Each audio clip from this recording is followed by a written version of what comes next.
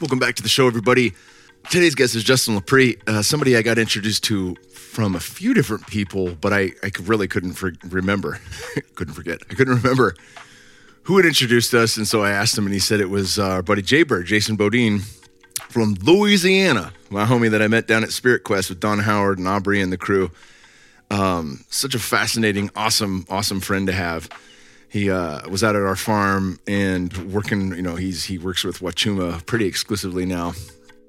And just a fascinating, awesome dude, He's becoming one with that plant, one with the cactus. And so we were walking the land and talking, and he kept telling me about Justin and everything that Justin's doing. And I was actually really excited because a lot of people tell me, I got a great guy for your podcast, blah, blah, blah. I'm sure it's far more for people like Aubrey, and especially, I can't quantify how often that must happen for Rogan or Tim Ferriss. But that said, a lot of the times it's not a good fit. A lot of the times it's not a good fit for various reasons, just because I may have had several podcasts covering the same material already. And certainly I've had veterans on this podcast, and certainly I've had veterans that are working with plant medicines on this podcast. Johnny Wilson comes to mind from the Navy SEALs, different people like that, the Heroic Hearts Foundation, all doing awesome work. But Justin's story is unique, as is everyone's. And what he's doing is totally fucking unique, especially in this field. It's quite ballsy. And it would take a guy who has his background to do something like this, in my opinion, when I think about just the nature of what he's doing, but also, it makes sense to me at the same time. It's not just, holy shit, I can't believe you're doing this. There's, yeah, man, you're doing it.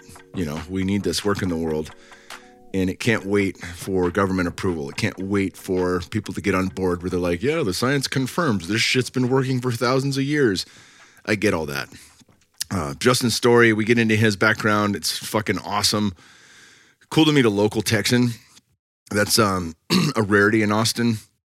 He's not a local Austinite, I guess you'd call that, which I don't know if you get bonus points for that now or if it goes the other direction. But at least he's not a new transplant. Sorry, new transplants. Thank you for coming. And yeah, but he was born in Texas, spent some time in different parts of southern Texas, and kind of bounced around. When he got out of the military, he stopped here in Austin, joined the fire department, and my wife and I and the kids actually just dropped off a bunch of goodies over at Station 35 for the boys down there. And super cool. I talk on the podcast about how much love I have for the fire department. I got a lot of buddies that, really that was their life and still is their lives getting out of high school. And it's such a wild and badass job. And, having gone through the process of being hiring myself, like I know, having gone through the process of being hired myself, I know some of the reality of what that job looks like. And we talk about what that reality looks like. And it's not fucking pretty at all. If you're a first responder, you know exactly what I'm talking about. If you're used to watching TV shows with firemen on it, then this is going to be a rude awakening, because it's the shit that nobody talks about that keeps people awake at night. And this is why Justin is so fervent in his mission to make sure that there is help for first responders, as well as military personnel, as well as everyday fucking people like you and me that want to be well. And that's exactly what Rick Doblin talked about years ago. If you listen to the podcast with Robert Forte, you may have a newfound opinion on Rick Doblin. That's okay. I like taking information from all sides, and the truth is we do need medicine for well people and people that want to be more well or more themselves. Early on, plant medicines saved my life in many different ways. They saved my marriage. They saved me from being a fucking alcoholic and drinking myself into a stupor. They saved me from a whole bunch of stupid shit and recentered me in my path and reconnected me to my inner knowing. Really, one of the things that we try to do at Full Temple Reset, which we have coming up in the end of January, there's only, I think, a few more days to sign up for it. We'll link to that in the show notes. Is this process of reconnecting you to yourself. What the fuck does that mean? What does it mean to clear your temple? I think of the body as a temple, the mind as a temple, and the spirit as a temple. Obviously, the three are in one. How do we affect and clear all that so we can come back to our inner knowing? How do we listen to intuition? How do we find the North Star and to know unequivocally that I'm being taken in the right direction, that it's not just some foolish, childish desire that's bringing me to this new thing, but there's actually weight behind it. There's actually some meaning and substance there with what I'm desiring. And a big part of that conversation is going to come up with Mark Gaffney. I've got Mark Gaffney coming up 12 fucking times this year in 2024. I'm super stoked. If you want to get a head start, the book A Return to Eros is a phenomenal place to start. Can't wait to dive into that. We're going to do the 12 Faces of Eros. And you'll understand very quickly. If you haven't listened to my podcast with him, please go back and listen to it. It's incredible. And obviously, I won't have any time to get Robert F. Kennedy Jr. on the podcast because he's running for president. But he has another new one. He has a couple new ones, The Wuhan Cover-Up and Vax versus Unvaxxed. Both these books are just absolute fucking game changers. If you haven't read The Real Anthony Fauci, like buckle up, get in the game and actually understand what's at play here. If there's one book I say that would summarize it well, other than, in such detail on the medical system. There's many other books. I just finished a new one from Mark Gober, and into Upside Down Medicine. He's going to be coming back on. I'm very excited for that, hopefully in the first 2 months of the year. Gober has just an incredible library of amazing reads. If you're not familiar with his work, please check him out. They're very short listens on Audible. I think 5 hours of content on Audible. You'll fly right through it. We recently had a trip out to New York for some trial prep for the UFC lawsuit. I'll be talking more about that as I'm allowed to with the law team. A lot of people have no fucking idea that's going on. It's been going on since Bear was in the womb. He's now 8. It's about 9 years in that. So we will be diving into more of that, and uncovering more of it next year, and hopefully getting some interviews with our Harvard economics expert, Dr. Hal Singer, and different people like that to really showcase what's happening there, what has happened, and what the claim is, and who it affects, and all that good shit. So we're peeling back the curtains and showing you a little bit more of what my life looks like outside of this job, outside of Fit for Service, that kind of stuff. But inside Fit for Service, we're changing a ton of shit. We got Fit for Service Academy coming up for the first time next year. I'm very stoked for that. You can find out about Full Temple Reset and Fit for Service Academy all over at fitforservice.com. Please check it out. Full Temple Reset is, we're closing the docket at the end of this month. So come December 31st, if you haven't signed up, that's it. So really make your way over there. Direct link right first thing in the show notes. Just scroll down, be right there, pop it open, and see if fasting with 35 people is going to actually be something that can change you and shift you. It is something that will absolutely change you. You're from your physiology to the way you think and move and operate in the world. Support our podcast by supporting our sponsors. These guys make this show fiscally possible. I love each and every one of them. Very important. I love these guys. And I haven't handpicked each of these. My team actually helped me find this amazing one right here. twc.health/Kingsbury. I'm going to go there to grab your medical emergency kit. This is really cool. twc.health/Kingsbury, and use code Kingsbury in all caps to save 15% on your first order. Kits are only available in the USA. Sorry for all the folks listening in Europe and Canada, if I'm still on in Canada and some parts of Europe with the new laws. Call Kingsbury MedKit ad read. All right, here we go. A staggering 275 million antibiotic prescriptions were handed out in the USA last year, and you or someone you love is probably going to need a prescription in the next 12 months. With supply chain shortages becoming a common reality, more families are being forced to take their health into their own hands. The Wellness Company's medical emergency kit contains 8 life-saving medications that every American should have in their medicine cabinet. If you have Tylenol, you should have this med kit. With antibiotics, antivirals, and antiparasitics, it's like having a pharmacy in your home. It contains emergency meds you need like amoxicillin, ivermectin, and Z-Pak. The kit also includes a 22-page guidebook with instructions on safe use for each medication. From benign tick bites to pneumonia, every scenario is covered. These prescription-only kits are high in demand, so make sure to order yours now before the cold and flu season really ramps up. Go to twc.health/Kingsbury, that's Kingsbury, to grab your medical emergency kit. That's twc.health/Kingsbury, and use code Kingsbury in all caps to save 15% on your first order. Kits are only available in the USA. We're also brought to you today by the homies at curednutrition.com/KKP. Use code KKP for 20% off everything in the store. Cured Nutrition Sleep Bundle. We all know that a full night of sleep is essential when we're working towards optimizing our overall health. Cured Sleep Bundle, which combines their best-selling Zen and most potent CBN, is the answer to ensuring that you'll get a full night of sleep every single night. Zen is a blend of functional mushrooms, cannabinoids, and adaptogens, while CBN is a lesser-known cannabinoid found in the hemp plant. These supplements were designed to support the two most critical stages of your body's natural sleep cycle: REM sleep and non-REM deep sleep. Cured's raw CBN oil contains 30 milligrams of CBD and 5 milligrams of CBN. Together, the CBD and CBN create a synergistic whole body effect. When it starts to kick in, you'll notice every inch of your body soften into a deeper state of relaxation, as if you're lying beneath the comfort of a weighted blanket. Once you're asleep, Zen is there to ensure that your body is successfully cycling out of non-REM deep sleep and into REM and back again. Some people can't fall asleep, others can't stay asleep. And then there are those that fall asleep and stay asleep but still struggle to spend enough time in each sleep stage. No matter what is keeping you from true rest and restoration, this sleep bundle is your solution. Think of it as a 1-2 punch for body and brain reset. Absolutely love this stuff. I've been using it for the last few months, probably since fall of 2023. And it's amazing. The more you study, the more we study the endogenous production of cannabinoids within our own body, the endocannabinoid system, and the more we look at the plants, plant medicines like cannabis and hemp, and find how these things interact with one another, it's the symphony, it's the orchestra, it's fucking everything Dennis McKenna talks about. This whole game that we're in, we're interlocked and intertwined and interconnected with literally everything you see and everything there is.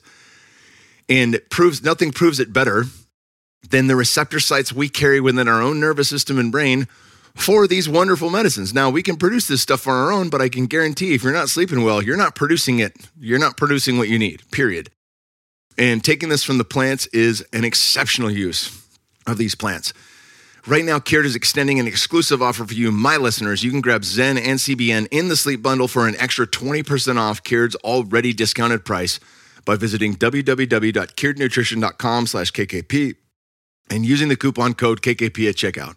With this extra discount, you're getting 36% off the regular price. Yep, that's CURED nutrition.com/KKP and coupon code KKP at checkout to save an extra 20%. All right, we're well into the holidays, but it is the end of the year, so to get a head start on your holiday stress, I don't know if that's going to count. Well, we're into this holiday season. But if you're already fucking stressed out like I've been, visit stressguardian.com/Kingsboo and use promo code Kingsboo10 in all caps for 10% off your first order. Feeling overwhelmed this holiday season? I get it. November and December's demands, end-of-year tasks, holiday preparations, gift shopping, and family get-togethers can be a relentless source of stress. Well, breathe easy because Stress Guardian is here to help. It's the latest scientific breakthrough from Bioptimizers, the genius behind Magnesium Breakthrough and Masszymes. It's packed with a blend of 14 adaptogenic herbs that help to regulate your stress and response naturally, granting you control over holiday stress. With daily use, Stress Guardian becomes your personal shield against seasonal tension, enhancing both your mental and physical well-being. Say goodbye to just surviving. This holiday season, thrive instead with Stress Guardian. To get a head start on your holiday stress, visit stressguardian.com/Kingsboo and use promo code all caps KINGSBU10 for 10% off your first order.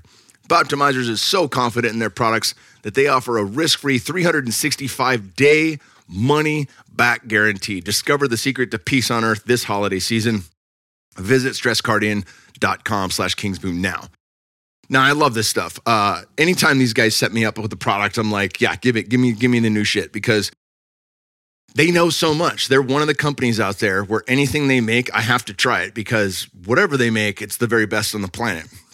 I've had them on the podcast 2 or 3 times. Actually, well, both of them I've only been on once, but I've had Wade Lightheart on at least once or twice before the team came on. Love these guys. They have a fucking amazing book too.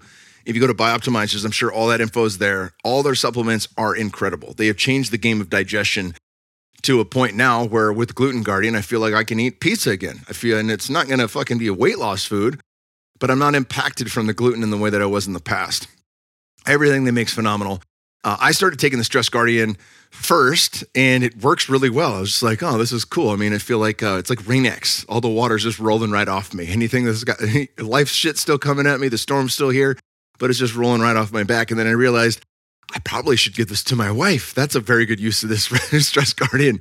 So we went through it pretty quickly, and I'm fixing to order some more. But it's awesome stuff. And yeah, all of us get stressed out. There's no two ways about it.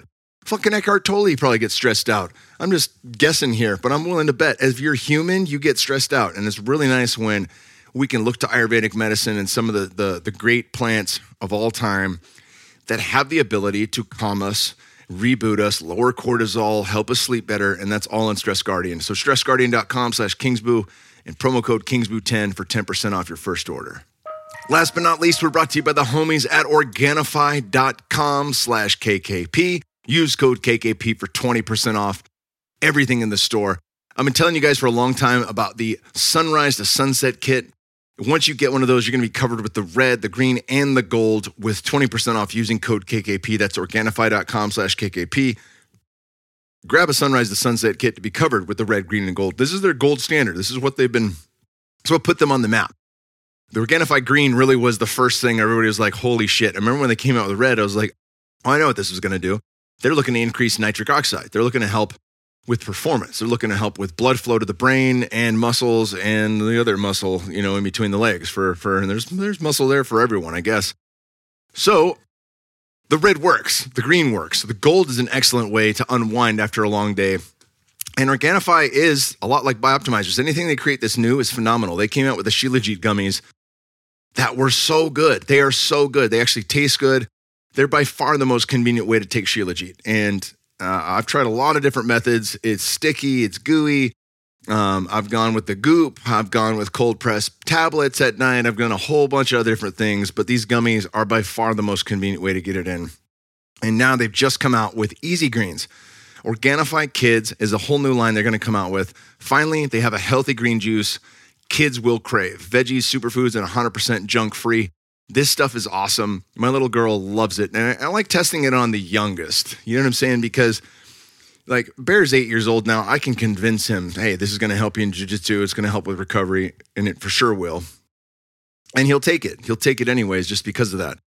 But Wolf's 3. She's not going to, there's nothing I could do like carrot in front of the horse's mouth. This is what you need. None of that shit works. She either likes it or she doesn't. And she loves the Organifi Kids Easy Greens. It's a nourishing, delicious blend of superfoods and veggies, especially crafted to provide essential nutrients, probiotics, and building blocks to support children's growing bodies. Easy Greens is a wholesome and convenient choice for parents who want the best for their kids. It's a nutrient-rich blend with a sweet apple taste kids love. Probiotic and enzymes for optimal absorption, and organic and free from fillers and additives. Everything in this product you'll say yes to. There's nothing in this product you're going to be like, why'd they put that in there? If you head over to Organifi.com/KKP, you can grab a bunch of this stuff and save big on it right now. If you want to get 3 bags or 6 bags, I promise you're going to go through this quicker than you think. Your kids will love it, and they're going to be able to get a whole bunch of things they normally wouldn't eat. Drew Canoli, I talked with him recently before he had his baby. He didn't deliver it, believe it or not, even though they're in California. And he's here quoted on the site. As a new parent, I know how important it is to give our children the best start in their life. I'm also learning how hard it can be to get them to eat healthy stuff. With Easy Greens, we're bringing the power of green juice to kids in a way that they're really going to love. All right. And that's it.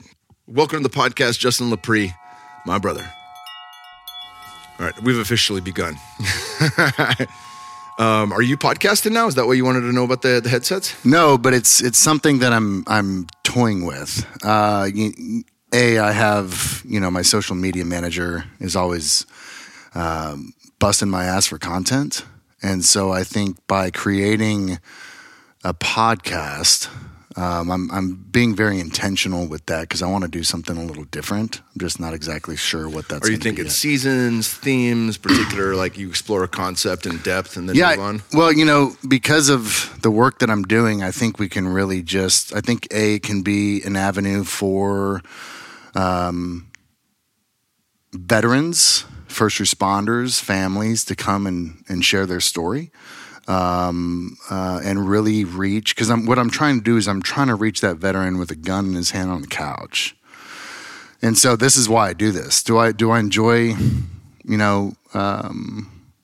reliving my past and podcasting, not yet.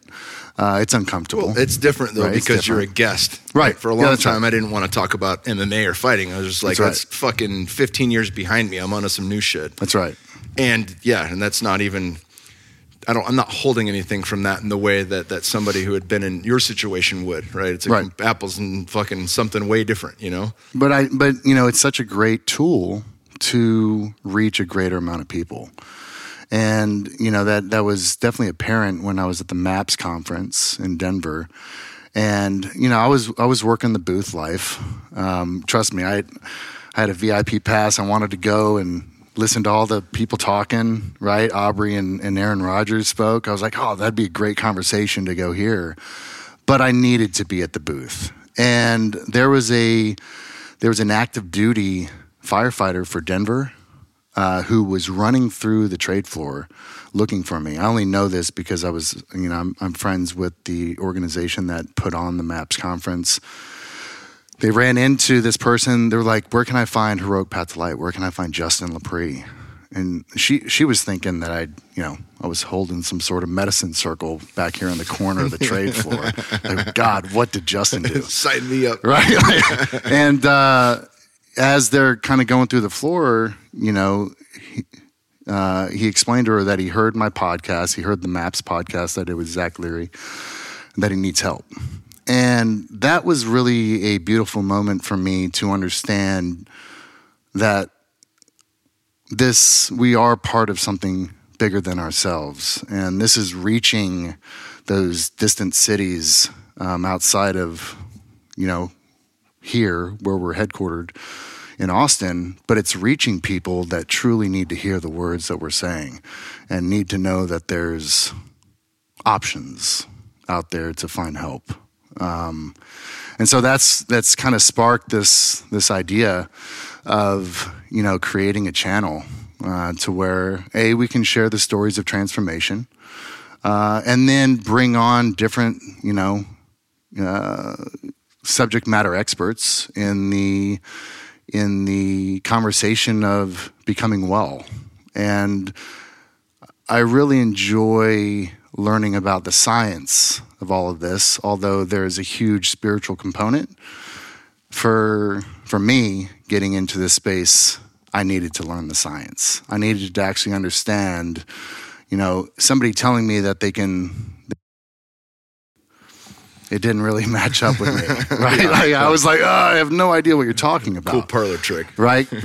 So, for me, actually understanding what was happening in my brain and my body led me to understand the spiritual aspect of it. So yeah, I think there's something to that. I mean, especially in the age and the day of science, and I listen to your podcast. I'll link to it in the show notes because we probably won't go 2 hours and 22 minutes, but you did an excellent podcast with my buddy Joe Hawley. Thanks, man. And you talked about turning away from God at a certain point in your life. You had to, right? And I think, most people who are given, a package set of this is what God is, at some point they say, no, I don't think that's it. And some people throw the baby out with the bathwater, and some people try to fine tune and search in other areas. But a lot of people look to science as God for better or worse, and we see that as this is the what's provable. We know, and we have a certain degree of certainty around that stuff because it's hard to grapple with the uncertain. It's hard to grapple with the unknowable. But that makes sense to be able to speak to the right brain and the left brain, to give the science behind something. And there's this whole other piece to it, I think that's really important. It's like hitting the lowest common denominator so that people will understand it from any different avenue or background of life. And I think that is really important, and it's a good thing that the movement's doing. Obviously, there's some weeded areas that we can get into, in terms of like people trying to figure out big pharma, a way to make acid not have a bad trip, or a way, to pull you out with another thing. And it's kind of like, but that's, in my opinion, that could ruin the experience. Like some of my most challenging bad trips were the fucking most transformative, best thing that ever happened in my life. Mm-hmm. So I think there's more to it. It's more nuanced. But this podcast, we always roll with what made you you. And, it's really interesting. I listened to Sean Ryan. I never was in the military, but as a fighter, got to go on many tours for the troops. I spent 3 nights in Saddam's palace. I met my wife in Kuwait and Iraq. She was a ring girl in the UFC. And just really, I mean, I've loved every one of those tours. I've learned a lot about what life is like outside of the United States. I've learned a lot about, what draws people into service. And I still geek out over like what makes a person a certain type of person that's capable of fucking getting in there and doing, same thing. It's like I look at a guy who fights and I'm like, oh yeah, you got it, and then but I remember listening to Sean Ryan's podcast, and I will find this one. It was a guy named Cody who was a Marine. He talked about the Battle of Fallujah. Cody Alford. Yeah. Yeah, Cody Alford. Same unit. Okay. Fuck yeah. Oh, this is great. This is great. Because right when you mentioned on Joe Hawley, I was like, I wonder if he knows Cody. Because I don't know him. I know, do not know him. So different companies, but same unit. Yeah, 6 hours they did that podcast. We'll link to it in the show notes. It's mind-blowing. And obviously we don't have 6 hours here, but with that as the kind of the peak experience, I guess, walk us through life growing up, what drove you to wanting to be in the military, and then how that career went, which led to one of the fucking biggest holy shit moments of your life. So I grew up in Katy, and I grew up in the country, pretty secluded. My parents put me through private school.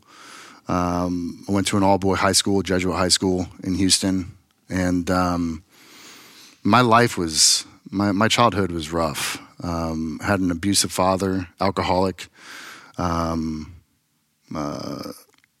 wasn't around, and the abuse was not just towards me, but towards my sister, towards my mom, and we didn't have a solid family unit. And so I would always explore, staying at friends' houses and spending time outside of the house because I didn't want to be in the house. But that was my reality. And so after I graduated,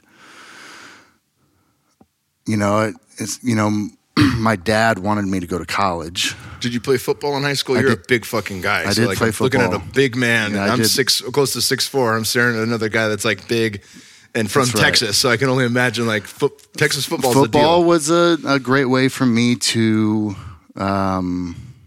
channel aggression in a healthy way. I fought a lot, not something that I'm proud of, but I was hurting and I didn't know how to properly channel that energy and that rage that I had. So hitting somebody else on a football field was a great way to do that.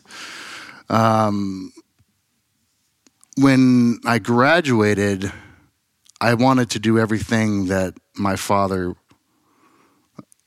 didn't want me to do. I wanted to do everything for me. I wanted to make my own decisions. And so I decided not to go to college, and I decided to join the military. And what I was really looking for in the military was family. I didn't know what to do at that age, right? I was 18 years old, and I was looking for purpose. Like, what am I doing? What am I going? I didn't even know what I wanted to be. So it was easy. You walk into the recruiter's office and you sign. I said, "How quickly can I get out of here?" He said, 2 weeks. I said, "All right, let's do it." And I had a friend that I had seen come back from Marine Corps boot camp. He was completely changed, and I was like, I want that. And so I enlisted in March of 2001, and then I got out of infantry school on September 7th of 2001. My unit wasn't even back yet. They were still floating on a Navy vessel coming back from the Mediterranean, their little vacation, and the towers fell. And I remember we were at the chow hall eating breakfast, and I had never been to New York. And you see the first plane hit, and I was like, damn, that's shitty, right? Thinking, tall buildings, low plane. It happens, and then you saw the second one hit, and you couldn't take your eyes off the screen. And at 18 years old, you're pumped, right? This is the opportunity. 2% of the military ever see combat, right? And so you look at this opportunity to actually go to war and fight for your country, which to that point, pretty naive. You think the country has your back. You think the country supports you. I mean, that's all on a whole nother level of a conversation. But at that time, you want to serve, right? And so that meant going to war, killing bad guys.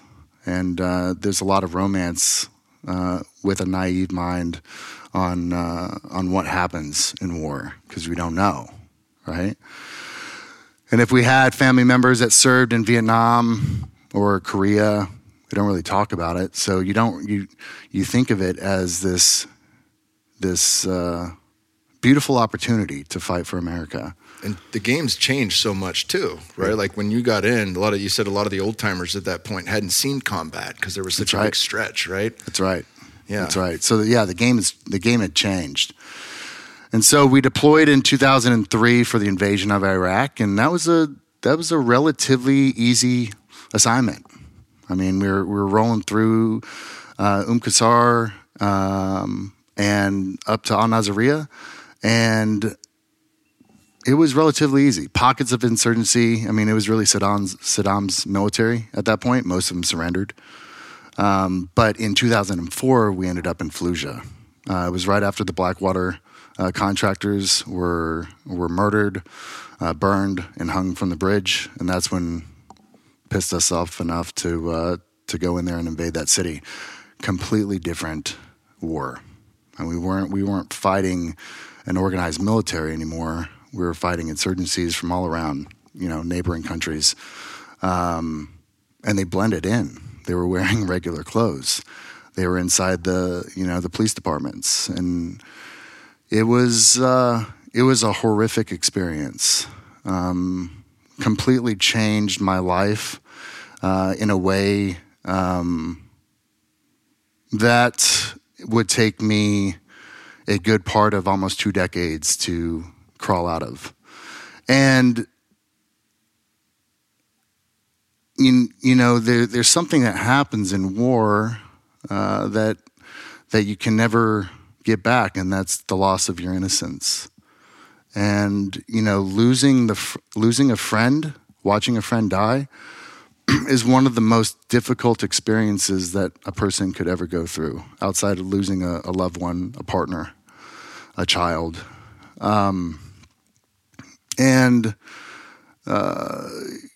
I wasn't, you're going through these experiences, combat every day.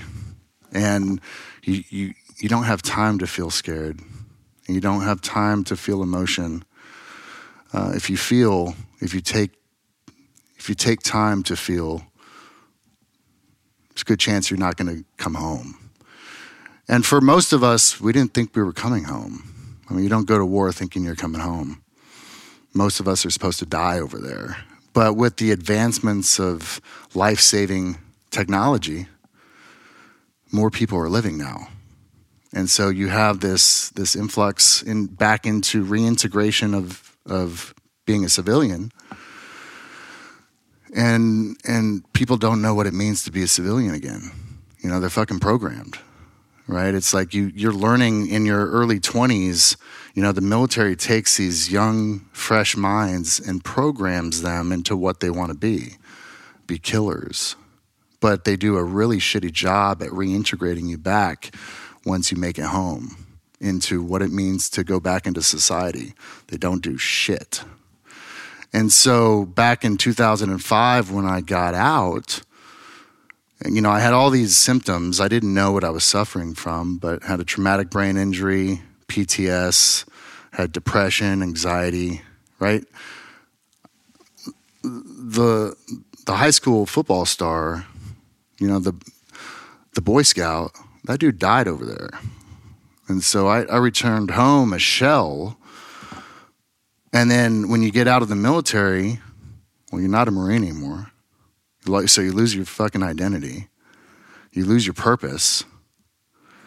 And so you go into the VA system because that's the only place that you can actually see another veteran. Right? That's your sick-ass community. And it's depressing. Going to the VA hospital was super depressing for me. And, the doctors who I believe truly don't want to be there, just write prescriptions for you. They misdiagnose, they over-medicate.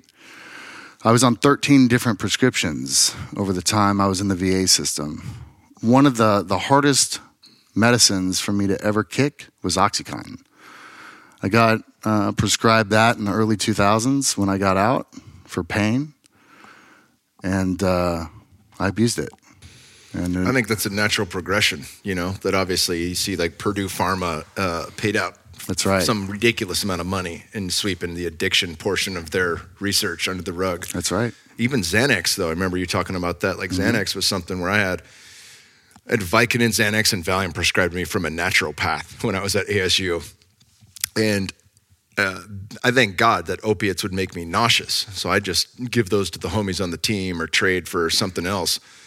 But when you come off an anti-anxiety, if you don't taper that, you can actually die, right? That and alcohol. And Xanax was the fucking creme de la creme. Like Valium was fun, but Xanax was like, if you want to completely escape any pain, any thoughts, anything, Xanax will do it. I remember one of the tours I was flying, I had a 20-hour flight or some shit, and having a 2 milligram Xanny bar, and it was just like somebody's waking me up when I get there. Those long skinny ones. Yeah, with the little 4 notches on it. Yep. Yeah. So you had like 2, and this is 2 of 13 of the most powerful things that can be easily mistreated and often are, and we see this with the fucking, with it sweeping across America the way that it did. I've had multiple friends and family die from OxyContin because when they either ran out, they went to heroin or they died on OxyContin. Like that in and of itself is a fucking big deal. Mm-hmm. And and we're the doctors in this country are treating symptoms instead of getting down to the root of what's causing the depression, the anxiety in the first place. Where does this PTS come from? If I would have been able to look inside of my psyche, go into my subconscious, which we can get on the conversations of psychedelic medicines, but you can find these deep-rooted childhood wounds.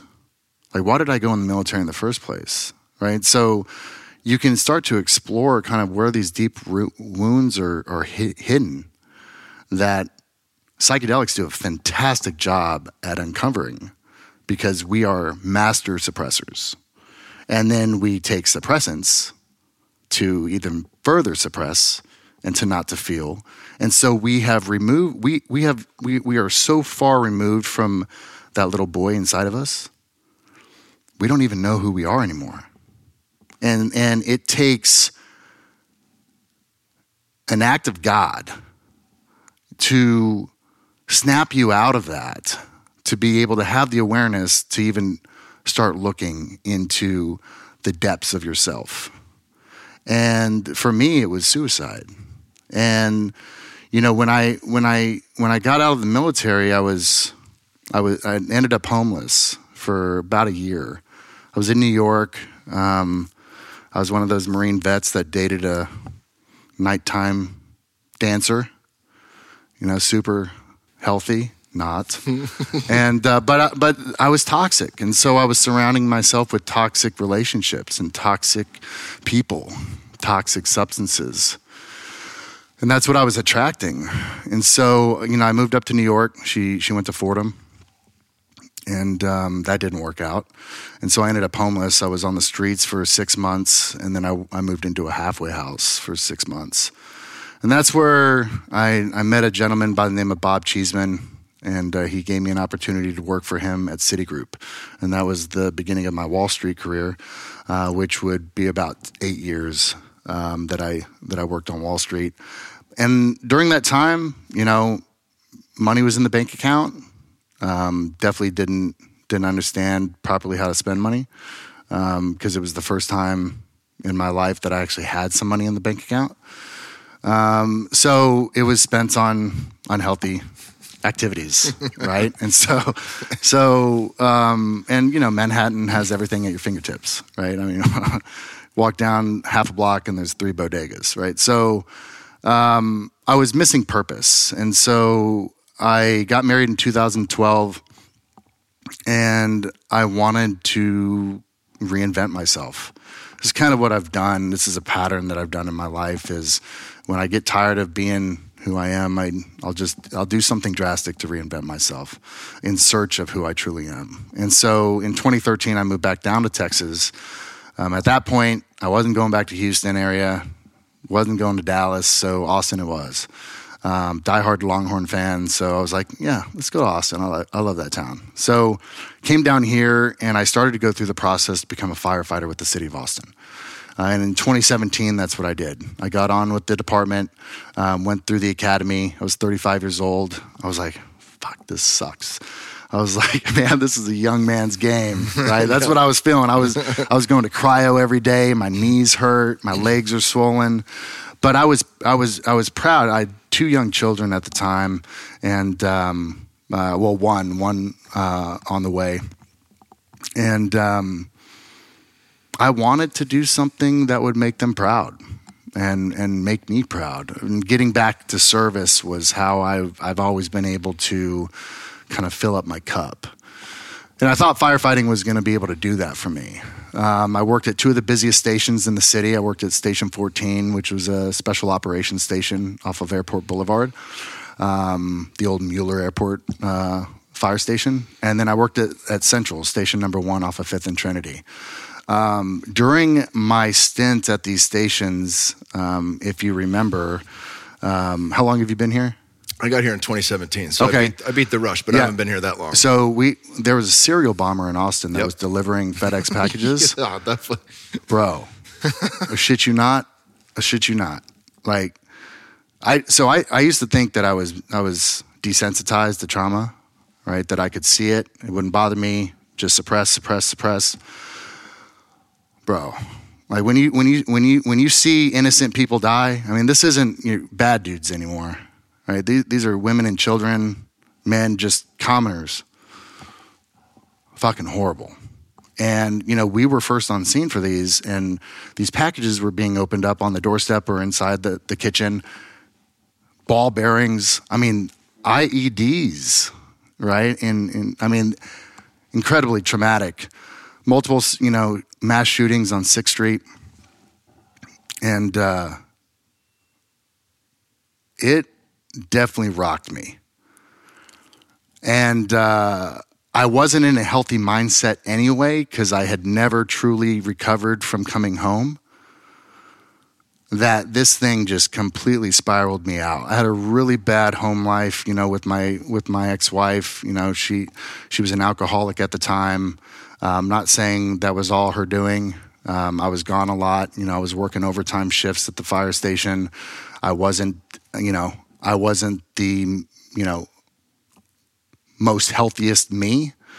So I know I had a lot to do with that as well. And we had two young children, and there was a lot of stressors. We just built a new house in 2017.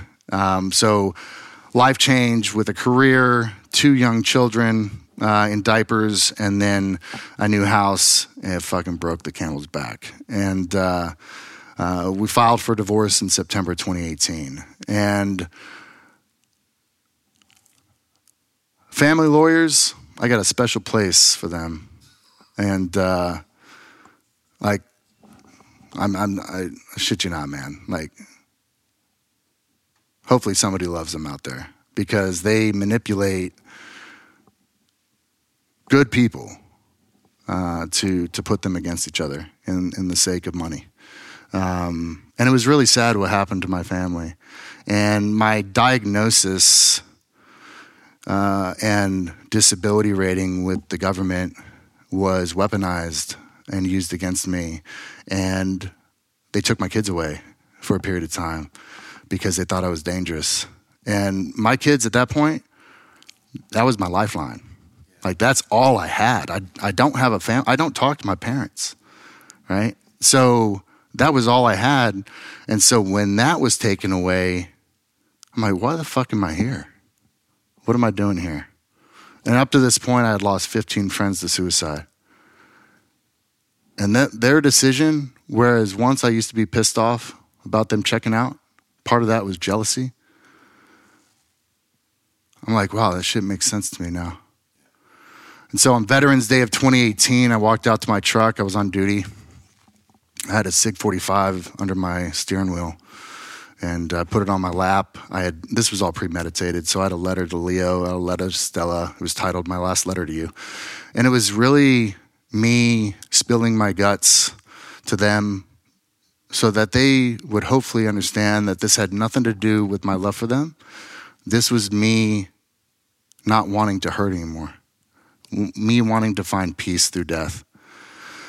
And I prayed for peace, through making this decision. I didn't want to leave my kids, right? But I didn't want to fucking go through life how I was going through life anymore, and I didn't know how to get out. And so I put that gun in my mouth and I pulled the trigger, and the hammer dropped, and nothing happened. And it was clear that nothing happened because I still had this thought, unless I'm in some weird different dimension, right? So I was so anxious at the moment, I threw up all over myself, and I just was fucking screaming. I was so pissed, and my weapon's always loaded. I mean, I'm meticulous with firearms. So I dropped the magazine, it was empty. And then I racked the chamber back and it was empty. And so somebody loved me more than I loved myself, saw me spiral, since the kids were taken away. I was pretty open with my crew at the fire station on what I was going through. It was obvious what I was going through. I was drinking myself to sleep every night. And somebody intervened, got the keys to my truck. I can't tell you that it was that night. I don't know when it was. I would say within a month. So I would say October, anywhere from October 1 to, Veterans Day in November. And they unloaded that weapon. And I don't know who that person is. And, they have given me the most sacred gift of a second chance. And they gave me the opportunity, and my children the opportunity, to grow up with Father, and to allow me to walk my daughter down the aisle and to teach my boy how to throw a baseball. Something that I was going to give up consciously. I knew that I was going to give that up, but I didn't know how to get out of the loop I was in. And I mean, I had spent 13 years up to that point, highly medicated, not feeling. And I just wanted to feel again. I just wanted to live. So I took some time off from the station, and a friend of mine sent me a book in the mail, How to Change Your Mind by Michael Pollan. 2 books were really influential for me in this period of my life, that being one of them, the second being The Immortality Key from Brian Marescu. And I read these books extremely quickly. I was desperate because I knew the next time that I attempted, I would watch myself load the magazine, watch myself put the round in the chamber, and I wasn't going to miss. And so it opened up this conversation with myself that just possibly I could change my mind about dying. Just possibly I could change my mind about wanting to leave my children and calling it quits. And so I was a straight-laced fireman. You can count the times on my hand. This is at this point that I had smoked cannabis, never worked with mushrooms before. And I reached out to a friend, and they introduced me to this gentleman by the name of Jacob Boone. He lived in Lakeway. Jacob Boone died from suicide this past January. And he gave me my first ounce of mushrooms. And so I really surrounded myself with all the research that was happening in 2017, 2018, especially with Johns Hopkins University. And I downloaded their playlist on Spotify. I bought a really great sleep mask and some really nice headphones. And I was in an apartment at the time. I put a camera in the corner of the room because I didn't know if this was going to kill me or not. And I hit record. I took 3.5 grams, covered my eyes, hit play, and that was it. And I came out 6 hours later, and I just fucking cried. It was the first time that I felt anything, good or bad, in my conscious memory. And I felt this like overwhelming sense of love and gratitude for myself for being able to embrace the suck. Life-changing experience. Paradigm shift was happening. And I started to work with mushrooms twice a month, and I would stair step. My next was 4 grams and 4.5, then 5. And then I started teetering, upwards of that. And I've really come down to, 6 grams for me was a incredibly therapeutic dose for me to get to my root traumas. And through this work that I was doing in 2018, 2019, I forgave my father, like personally, like I actually had a conversation with him. And I hated my father. And, when I came home from war, which I didn't hit on, I was an atheist. Like God didn't exist in Fallujah. And I didn't just believe in God anymore. I knew God. And this was, you talk about religious trauma, growing up in the Catholic Church, right? The most powerful organization in the world, right? And what they have done to suppress what's been happening in that religion for so long. And then to grow up in this system and then to lose faith, lose belief, and then all of a sudden, it all makes sense. Like, can't make this shit up. And it allowed me to rediscover who I am and rediscover where I've been and to understand that all of these difficult experiences, I would say unfortunate, but I'm very fortunate to have lived them. But all of these experiences that I went through that were challenging, that were hard, it wasn't who I was, it was just part of my story. And I was no longer identifying with any of those, right? I'm not a Marine. That's just a role I played in a very short period of my life. I'm not a firefighter. It's just a role I played.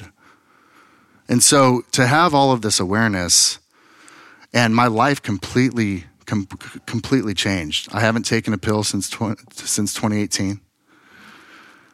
My relationship with alcohol, like drink every now and then.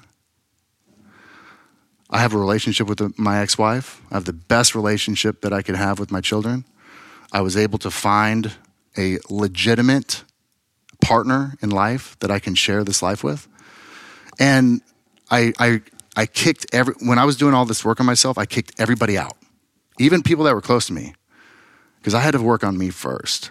And then when I got to a space of then I started to hand select who I wanted to spend time with.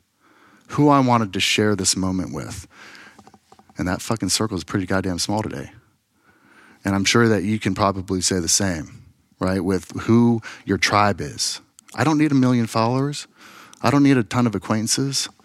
I want somebody who's gonna cheerlead me as I cheerlead them, who's gonna champion what we're doing, somebody that I can celebrate highs and lows with, right? And I would have never had that awareness because I was just spiraling. I was just in this loop. And what psychedelic medicines do so well is it stops the loop. It's a pattern disruptor. And then you have this period of time with all this neuroplasticity to where then we can start to create these new habits, create our own reality, manifest that shit, I like when Paulin talked about how, you've got a ski slope that everyone's been on, and it's late in the season, and there's all these different runs that everyone continues to take, and they've just been worn. These paths have been worn. Oh, the new powder? Exactly, yeah. And then you're going down, and you can't help but find yourself on one of these pre-made paths that you've taken. That's the neural patterning that you've already made. You've already laid this out through decisions you've made your whole life. And then you get the fresh psychedelics, give you the fresh powder, create wherever path you want, build the new connections. I love that analogy. Well, it's so good. I mean, I'm not a huge snowboarder. I don't do it too much anymore, but you always want to be the first one on the mountain, right? You want to take that new path that nobody's taken yet. And you're absolutely right. This was, working with mushrooms over 2018, 2019 rather heavily, and then moving into some of these additional teachers and medicines. I mean, it absolutely changed my life. It was a catalyst, right? And it's all of these were tools to lead me to where I'm at today. And I started to talk about it at the fire station. How did that go? Because I mean, when I got out of fighting, I wanted to be a firefighter. In 2012, got nationally registered as an EMT. Sure. And did a bunch of stuff. There was some pretty cool, back in California, the Sunnyvale guys do fire and law enforcement, so they're interchangeable. Then they can select where they want to go. But everyone that you see that's a police officer is trained and can get on scene and actually has all their turnouts and gear in the back of their Where is this? Their squad car. Sunnyvale, California. Wow. It's by Cupertino That's awesome. and San Jose. But there was lots of cool places like that. Santa Clara Fire, awesome place. And a bunch of my buddies from high school that I'd known, Ryan Mitchell with San Diego Fire, Barry Arata with San Jose Fire and paramedic and became captain. And so I'd seen buddies kind of move through. I had a great friend of mine, Phoenix Fire, ended up becoming a captain. So it was kind of laid out. It was just yeah, that's a given. It ended up not working that way for me, and I have complete gratitude for it because of there so many similarities, and like the dark humor you were talking about. Not that dark humor fucks with me, but it's the fact that has to be used just to fucking allow the pressure to fucking pop off, right? Like it's a pressure cooker. You're right. A pressure cooker, right? It's like relief valve. Oh, yeah, exactly. Right? It's like the steamer, Yep. And yeah, I do thank God that I was able to shift in a different direction, but for all the same reasons: the purpose, the camaraderie, having a fucking team, doing something that was for the greater good, doing something for the good of all. But there is a very a hierarchical military style in the way that's set up, and it's very curious to me how the game is now. With all this evidence around plant medicines, things like that. But in the past, I was just I can't do that. I'll do that when I retire kind of deal. I got a buddy who's APD SWAT. I'll do that when I retire. His wife works with psilocybin. He can't wait, but he's not touching it until he's done, I know. And I think education, educating people they're not testing. They're not going to test for it, right? There's no tryptamine test. Yeah, that's exactly what I said. So he's just not testing for ayahuasca. But people are scared and they're programmed, right? Your buddy that works for SWAT's programmed, right? He's gone through the system. He's in the system. And they've been, I look at law enforcement and they have been fighting the war on drugs their entire careers, right? Which we've lost. Clearly, been lost. It's been lost. Yeah. But they're in the system, so they don't feel comfortable. They don't, and they also don't have the right education and the resources to understand that they can sit with these medicines. But that is changing. I was having these conversations to, you're very close in the fire station. I worked at Central's, so we had an engine crew and a truck crew. So we have, 8 people there. 24 hours you're spending with them. Right, so that is your family away from your family, and they saw a major shift in me. It was clear. They knew where I got, and then they see this entirely different person. It's like,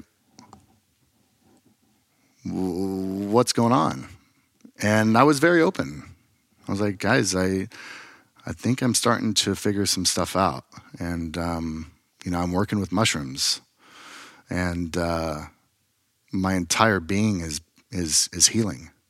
And it's allowed me to go and, after my TBI, I didn't really have a lot of childhood memories. Some of those were suppressed, but some of those I just could not remember. I started to have a childhood again through these experiences, and relive some traumatic experiences, because the only way around it is through it, right? That's something that I've learned. And people were very receptive of what I was sharing with them.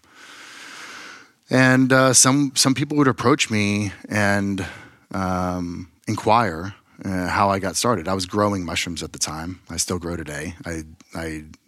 I believe mushrooms are my ancient medicine. Midwest Grow Kits? No, not anymore. That's how I started. That's what I started. That's how I started back in California. And a long time ago. I love, I grow one strain for our sanctuary. I grow a ghost strain.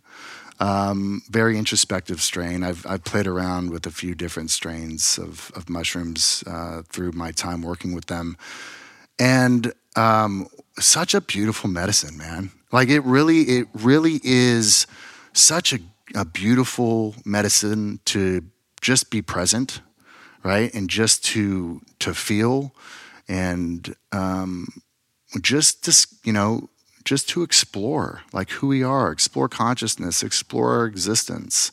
You don't have to do heroic doses every time you work with these, right? Use them as a tool to explore yourself and learn more about what we're doing here. And it's been such a great tool for me. And I got treated with Ibogaine. Is that down south of San Diego? It was not. Okay. It was done here in Austin. I injection or like a Iboga powder? Capsule. Okay. Yeah, cool. It was capsule. So they synthesized the alkaloid and gave it to me here. I didn't feel safe going to TJ, Tijuana. Yeah. And I had a lot, this is 2022. This is January 2022. I was freshly married, remarried, and I was on, week off with my children, and I just felt a lot of guilt leaving. There's my wife at the time was freshly getting to know this space, and I just felt so much shame about saying, "Oh, I'm going to go on a retreat." Right? Because it sounds nice, but these experiences are challenging. Yeah. And so it's not what we would really consider some bougie experience to go through this, especially when I'm speaking of a trauma focus. But yeah. So I got in and of itself, though, Iboga and Ibogaine, that's right. There's nothing fun about that. That's right. It was a super long experience for me, but the container that I was in was compromised, and I had done, I've been doing work since late 2018 on myself, and I had this. I'm grateful for the experience, but if it wasn't me going through it, I thought it was a veteran retreat, and I was with 4 other addicts.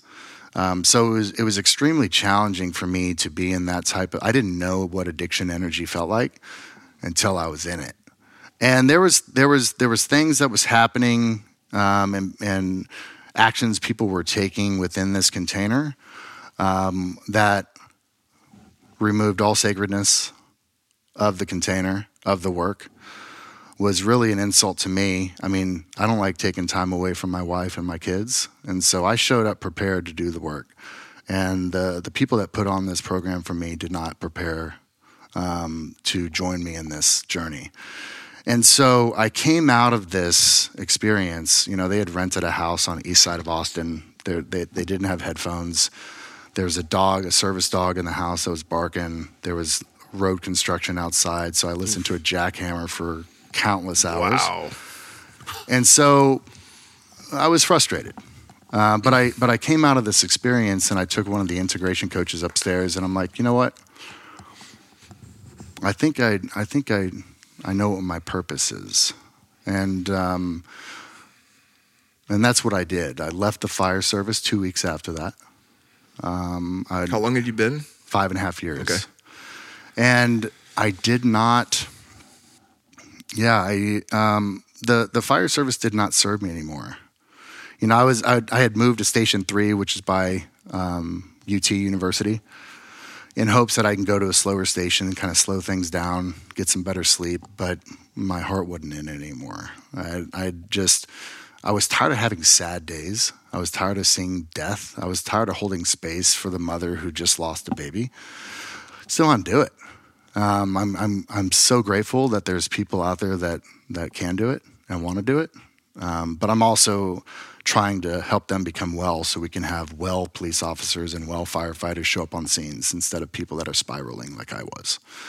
And so in March of 2022, I worked with some lawyers and I incorporated a sacred medicine sanctuary called Heroic Path to Light. And my focus was to end suicide in the veteran, the first responder, the Gold Star communities.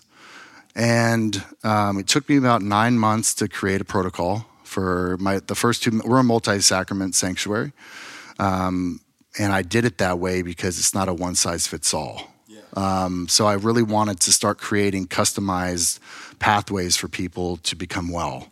And so we started serving mushrooms and bufo. And that was our first retreat on Veterans Day of last year. And I hand-selected that first group, and most of them were active firefighters with the city of Austin. People that had seen me come out on the other side and wanted that.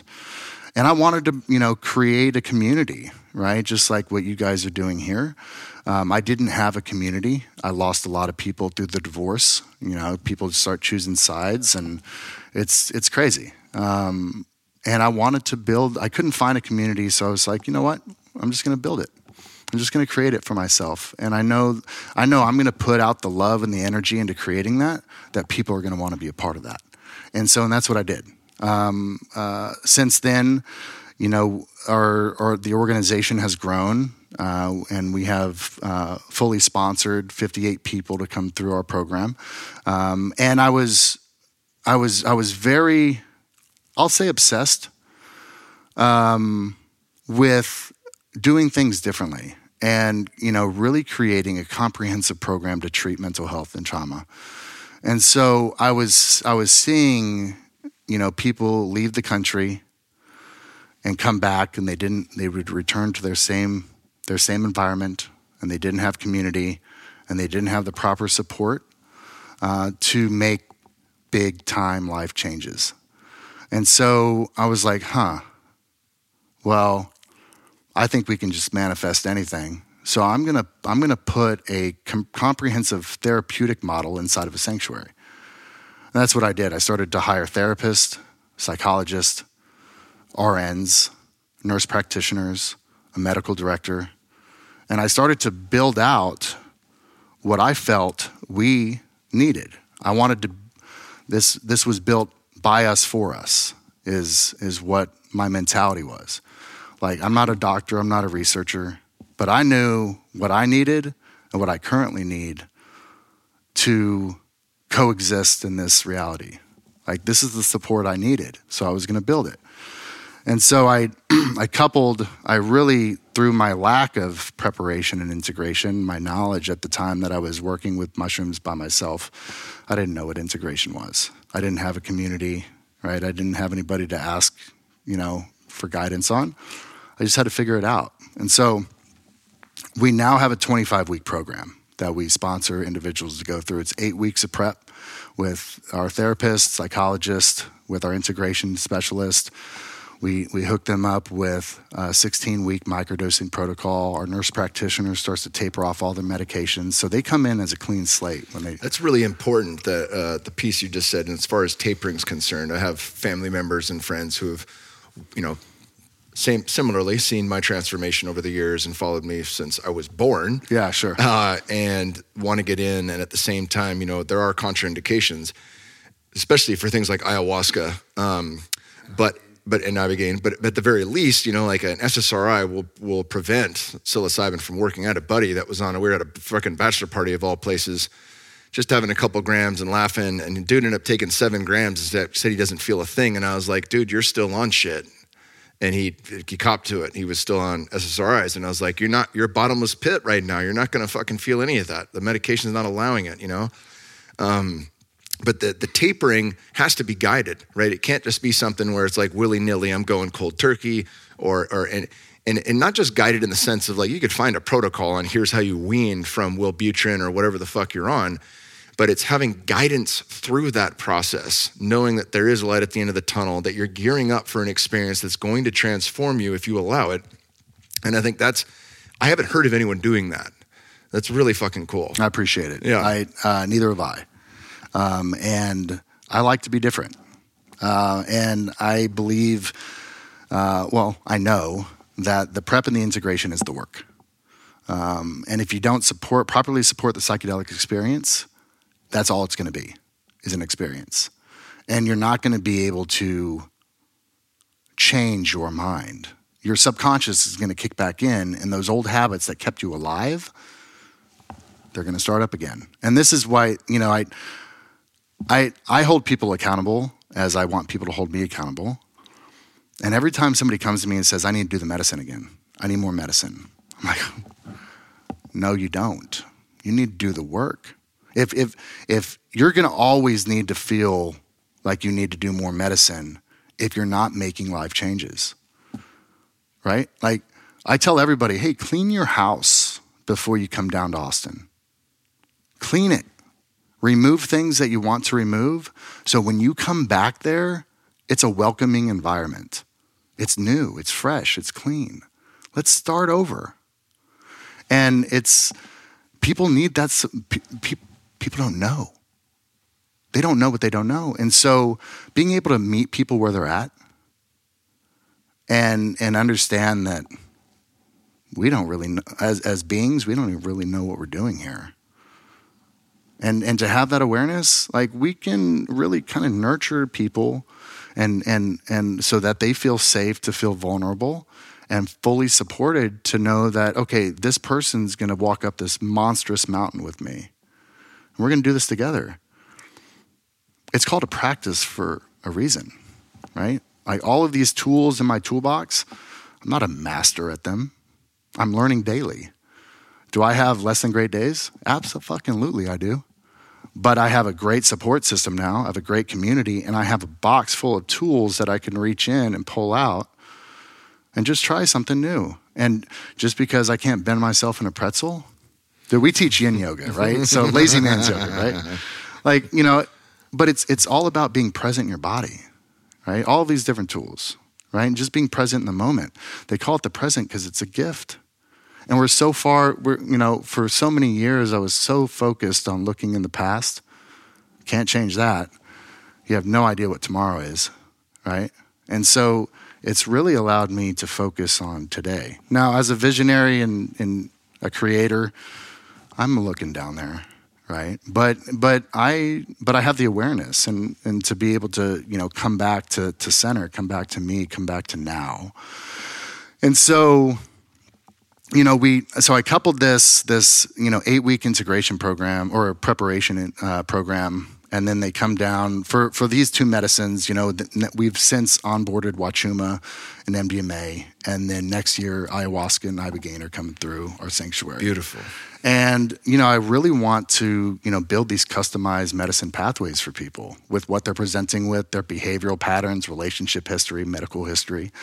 Something that's going to take a very long time for the medical model, the federal government to get on board with and to really be successful with. And so, I'm doing this under a religious exemption to the Controlled Substance Act, right? And I know you guys are very familiar with this. And, so they come down for 5 days, and we don't work with the medicine until day 2. We have a ceremony on day 2 and day 4. And we're teaching different modalities throughout this retreat experience, and then have different workshops, team building exercises. We've already kind of during the prep phase, during their weekly calls, they go start learning these modalities already, so it's not new for them when they come down. And we're really building the infrastructure for them to be successful and helping them regulate their nervous system, because trauma hijacks our nervous system. And, if you can't regulate that, then here we are in this loop, right? And so by the time they get to us, they are properly prepared. And the relationships that they have formed by being on our signal thread, with the other 9 individuals, because we run cohorts of 10, and we require that people leave faced messages, like visual messages, instead of just voice or text, so people can see how you're doing and people can hear how you're doing instead of just masking behind a screen. And then, by the time, and for a lot of these individuals, they haven't worked with a psychedelic before. And so I require all of our integration specialists to be on site. Like if you're gonna have a touch point with a member, either in the prep or the integration, you need to be on site during the retreat. And, we have an on-site nurse practitioner, we have an EMT, we have everything we need to provide a container that is going to allow for growth and transformation. I can't promise anybody their safety, but I can manage risk. And then when they leave, and during this portion, their families get a 4-week prep and a 4-week integration, so that they can get brought along this journey with them, so you don't feel resentment and all of these like low vibrational feelings that people feel when their husband or their wife comes home well, right? And it's like, you've been shitting on me for like 2 decades. Yeah. Right? So understanding to bring them along with it. That's such an important piece too, that also nobody does. So I'm just clapping here, like that's a huge one. I learned it from one of our members, and it was our second retreat, and he got into a bad fight with his wife. She dropped him off. She's like, "This is a cult. Yeah, you don't even know who they are, what they're." And this is a friend from the fire department, and he had this in his head when he went in, when he sat with the medicine. Extremely challenging, and it made me have the awareness, like, holy shit, we need to introduce ourselves to the families. We need to start having these calls with them so that they can be with 9 other families, and we can all do this together. Really heal the family unit. And so I look at every member that comes into ceremony with us and as a teacher to me. And I learned so much from these individuals. So that's how I had the awareness of that, because I never knew what it felt like to be a military first responder spouse. I didn't have that awareness because I didn't have that experience. And so because of that, we bring them along. And then these groups of spouses then get to come through ceremony and then get to sit together. And then it's all of us doing this together.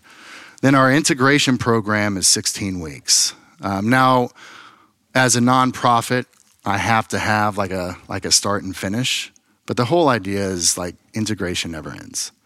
And so once you build the community, build the container, then we constantly integrate with each other forever. But on paper, it's a 16-week integration program. And then that includes another 8 weeks of calls. The spouses get four weeks of calls. And then it's a 16-week long accountability group. Now, the accountability groups are still going from our first retreat. They're evergreen. And they're holding space for each other. They're holding each other accountable. They do hikes every Friday, right? We have pockets of people now as we expand in different parts of the country that meet up. And I mean, that's what we're doing here, man. Like, this is what we need. We need connection. And we need somebody to be able to talk to that we feel safe with, that allows us to be vulnerable, to express what it is that we're feeling, going through. And for somebody just to know the fact that, hey, Kyle, you're just going to sit there and listen to me, and you don't have to say anything, but to know that you're going to hold that space for me to feel like this and to express myself is what I needed to grow from this experience. And so that's what we do. We have a 5-week breath work, like intensive breath work course. It's all done online that we put people through. Like breath work was a game changer for me. Being able to like tap into DMT, right, and to get into altered states by just breathing. Our lead facilitator is one of my board members. His name's Leland Holgate. He has the Willful Warrior, and he was a quadplegic. Like he got out of PJ school, got in a boating accident on leave, broke his neck, like couldn't walk, like couldn't feel anything down from his Adam's apple. His physical therapist for the VA was an advanced yogi who knew ancient breath techniques. Within 2 years, he was walking. Damn. Crazy story. And you know, he's getting his double doctorate. Fascinating individual, and really helps to kind of understand the science of breathing. Great book out there, Breath. You know, and that is that James Nestor? Yeah. And just something that you can start to do in the comforts of your home for free, because I'm very clear with our members, like, I'm not a healer. Please do not call me that. I'm your guide. I'm here to guide you through this process, but you're your own healer. You have everything inside of you that you need to become well. And that's really the paradigm shift of how we treat people in America, because we always go to the doctor, we take the pill to get well.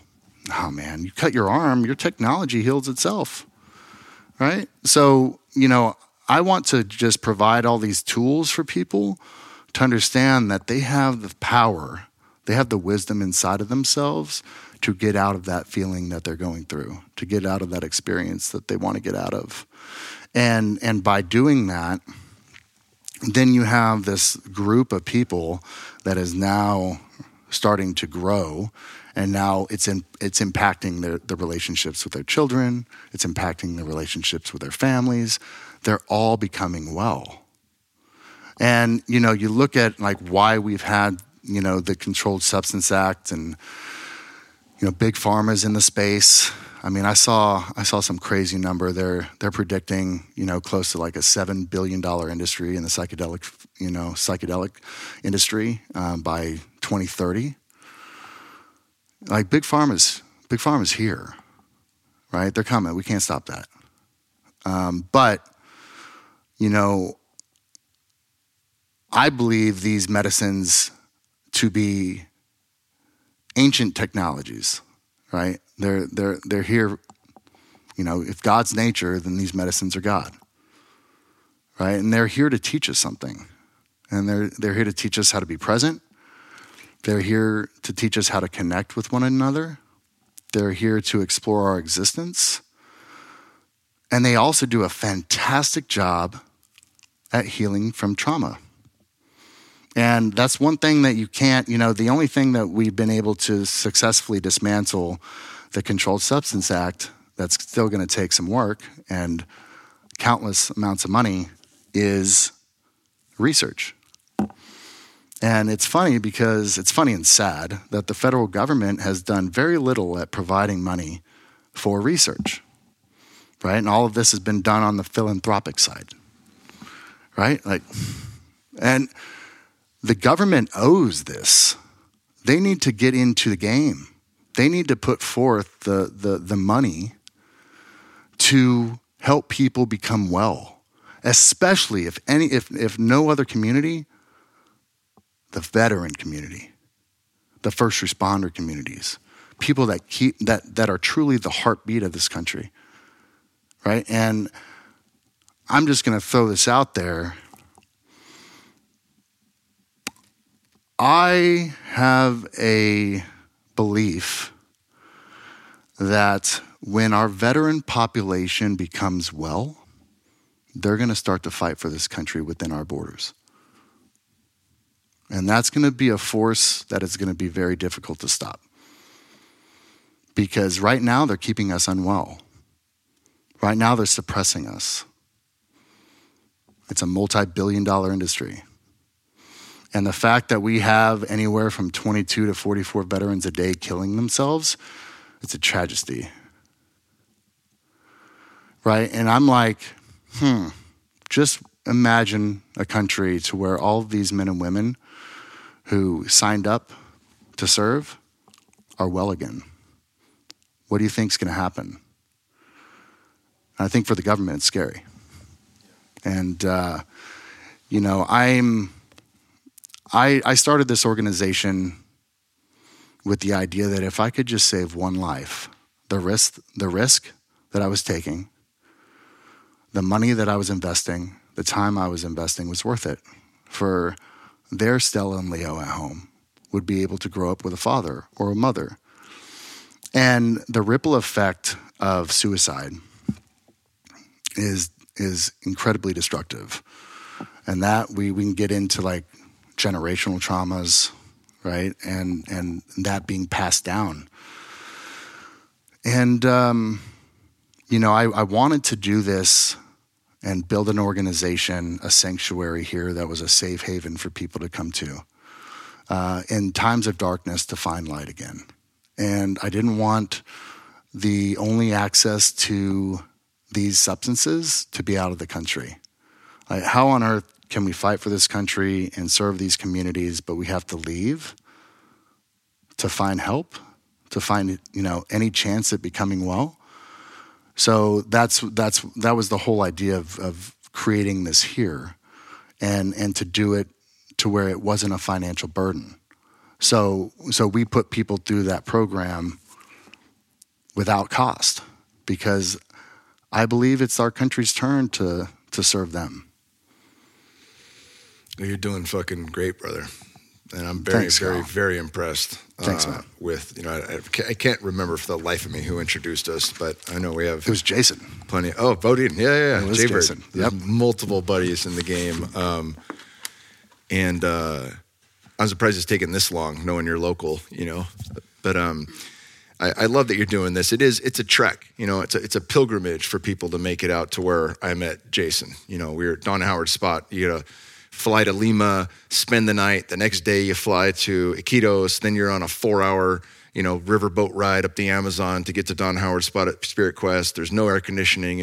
Love Spirit Quest. Make the pilgrimage if you can. Right. But a lot of people get DQ'd just from the cost of being there or because of how long it takes. And if you're there for 8 days and you tack 2 or 3 days on both sides of that, that's a couple of weeks you got to be away from home, from your job, from your responsibilities. And what's the financial? I don't know this. I honestly don't know. It was a gift from Aubrey, Yeah, so sure. I couldn't say. I think Soltara, where we go, I've been a couple times now, is around a couple grand, and that's in Costa Rica. It's a lot easier to get to. There is air conditioning, but still outside of the country. A lot of people don't have passports or don't want to travel that far if they're not well and looking to get well. So it's fantastic what you guys are doing and making it available, because really a lot of this stuff is. We can for sure argue that if it's too widely available and not held in the right container, that's a failure on one point. If people don't have access, that's a failure just as well. But people really need access to a quality container, and that's what you guys have created. No, I appreciate it. Yeah, and I'm excited to announce that starting in January, Illuminated Hearts is our sister sanctuary. That's going to be for civilians. So people that are traumatized, as well as people that are executives, C-suite, people that are looking for more mastermind types of ceremonies, to be able to collaborate and connect with one another. So excited to be able to, because it really is access for everybody. So I'm really looking forward to being able to provide this to the greater community so that we can all start to connect with each other. And then, what I'm going to do, because fundraising has been, like, there is a big ass elephant sitting in the room that I cannot lift, right? And so the sister sanctuary is going to be running paid, retreats and programs, and then proceeds of those, as it's all in the 501c3, is going to sponsor veterans and first responders. And then I will say, I haven't said this yet, especially on air, But February is our next retreat. So they're starting their preparation program next week. And in this cohort is a gentleman by the name of Sarko Jajarian. And he is an active duty police lieutenant in Winthrop, Massachusetts, just a stone throw away from Boston. And he has been given approval from his town manager, which is, they're not big enough for a mayor. There's about 20,000 people. But has been given approval to practice his own religious and spiritual beliefs, and gave him the opportunity to exercise his religious exemption from the Controlled Substance Act. And this wasn't just verbal. This was done it was documented. And so he is joining our sanctuary, and from my knowledge, will be the first active duty law enforcement officer to receive approval to join a medicine sanctuary to commune in a ceremonial way with these compounds. And so he's coming through in February, and that's huge because what I expect to happen. He's also a therapist. He got the 100-hour MDMA certification from MAPS. He was on How to Change Your Mind as a healthy normal to receive treatment. What I expect to happen from this, as it'll end up on one of these big hubs as a documentary, is that active duty military and first responders around this country are going to start to raise the question on how they can start to commune with these medicines in a ceremonial way to become well and to grow and to transform. It always takes somebody to do it the first time. And I'm so proud of that individual because, more cops die by suicide than in the line of duty. And that's astonishing. And you got to understand that, I want to make sure that the first responders get brought along this conversation. I mean, the veterans had to be the people, the community to start this. But first responders never leave the battlefield, right? It's just trauma, go home. You're detached from your wife, trauma. You go home, you can't tuck your kids into bed. Trauma, suppress. It's like death by 1,000 cuts. And you don't know until it's too late. And you're on your third marriage, and you've spent a lifetime with addiction, legal addiction, sugar, alcohol, tobacco, relationships. And it's too late at that point. And, you see more and more people within these first responder communities killing themselves. And we have to understand, why is that happening? And I think it's going to take a few of these dominoes to fall, and the system is going to break. And people are going to start to want to become well and know that they have access, here in this country to do so. And so really excited, for Sarko he's never sat with mushrooms. We'll be facilitating mushrooms and bufo for him. He's not the only controlled compound he has ever worked with has been MDMA. And just a shout out to Rick Doblin and MAPS for the work that they've done. PBC just filed with the FDA for approval for MDMA. So I'm super great. We've manifested this reality, and all of things are starting to happen. And I'm so proud of what they're doing on the state level. I love being in Texas. I love having a psychedelic research center at Del Med. What they're doing on Capitol Hill and in DC, although it's going to take a lot longer, people are having the conversations, and we are dismantling the Controlled Substance Act. And one thing you can't do is shy away from the testimonials of people that don't want to kill themselves anymore and that are becoming well. And then you back that up with evidence and research. I mean, it's brother. It's going to change the world. Fuck yeah, so good. Well, where can people reach you? And is the Illuminated Heart going to be something that's available to people in 2024? So starting in January. So Okay. Illuminated Hearts, our first program will be January 26th to 29th. So we'll start over the next week taking applications for that. And then you can reach out to us via Heroic Path to Light as well. So you can find me on social media, on all the channels. My manager just created a TikTok. I'm embarrassed to say this. I'm embarrassed to say it. But yes, Heroic Path to Light has a TikTok. So, please reach out if you have a loved one, if you personally are struggling, if you're looking to sit in sacred ceremony with these medicines, if you want to join community, please reach out. If you want to help save a life, if you want to say thank you, or if you want to make a donation in somebody's memory who has lost the battle to suicide or was killed overseas or killed on the job, please do.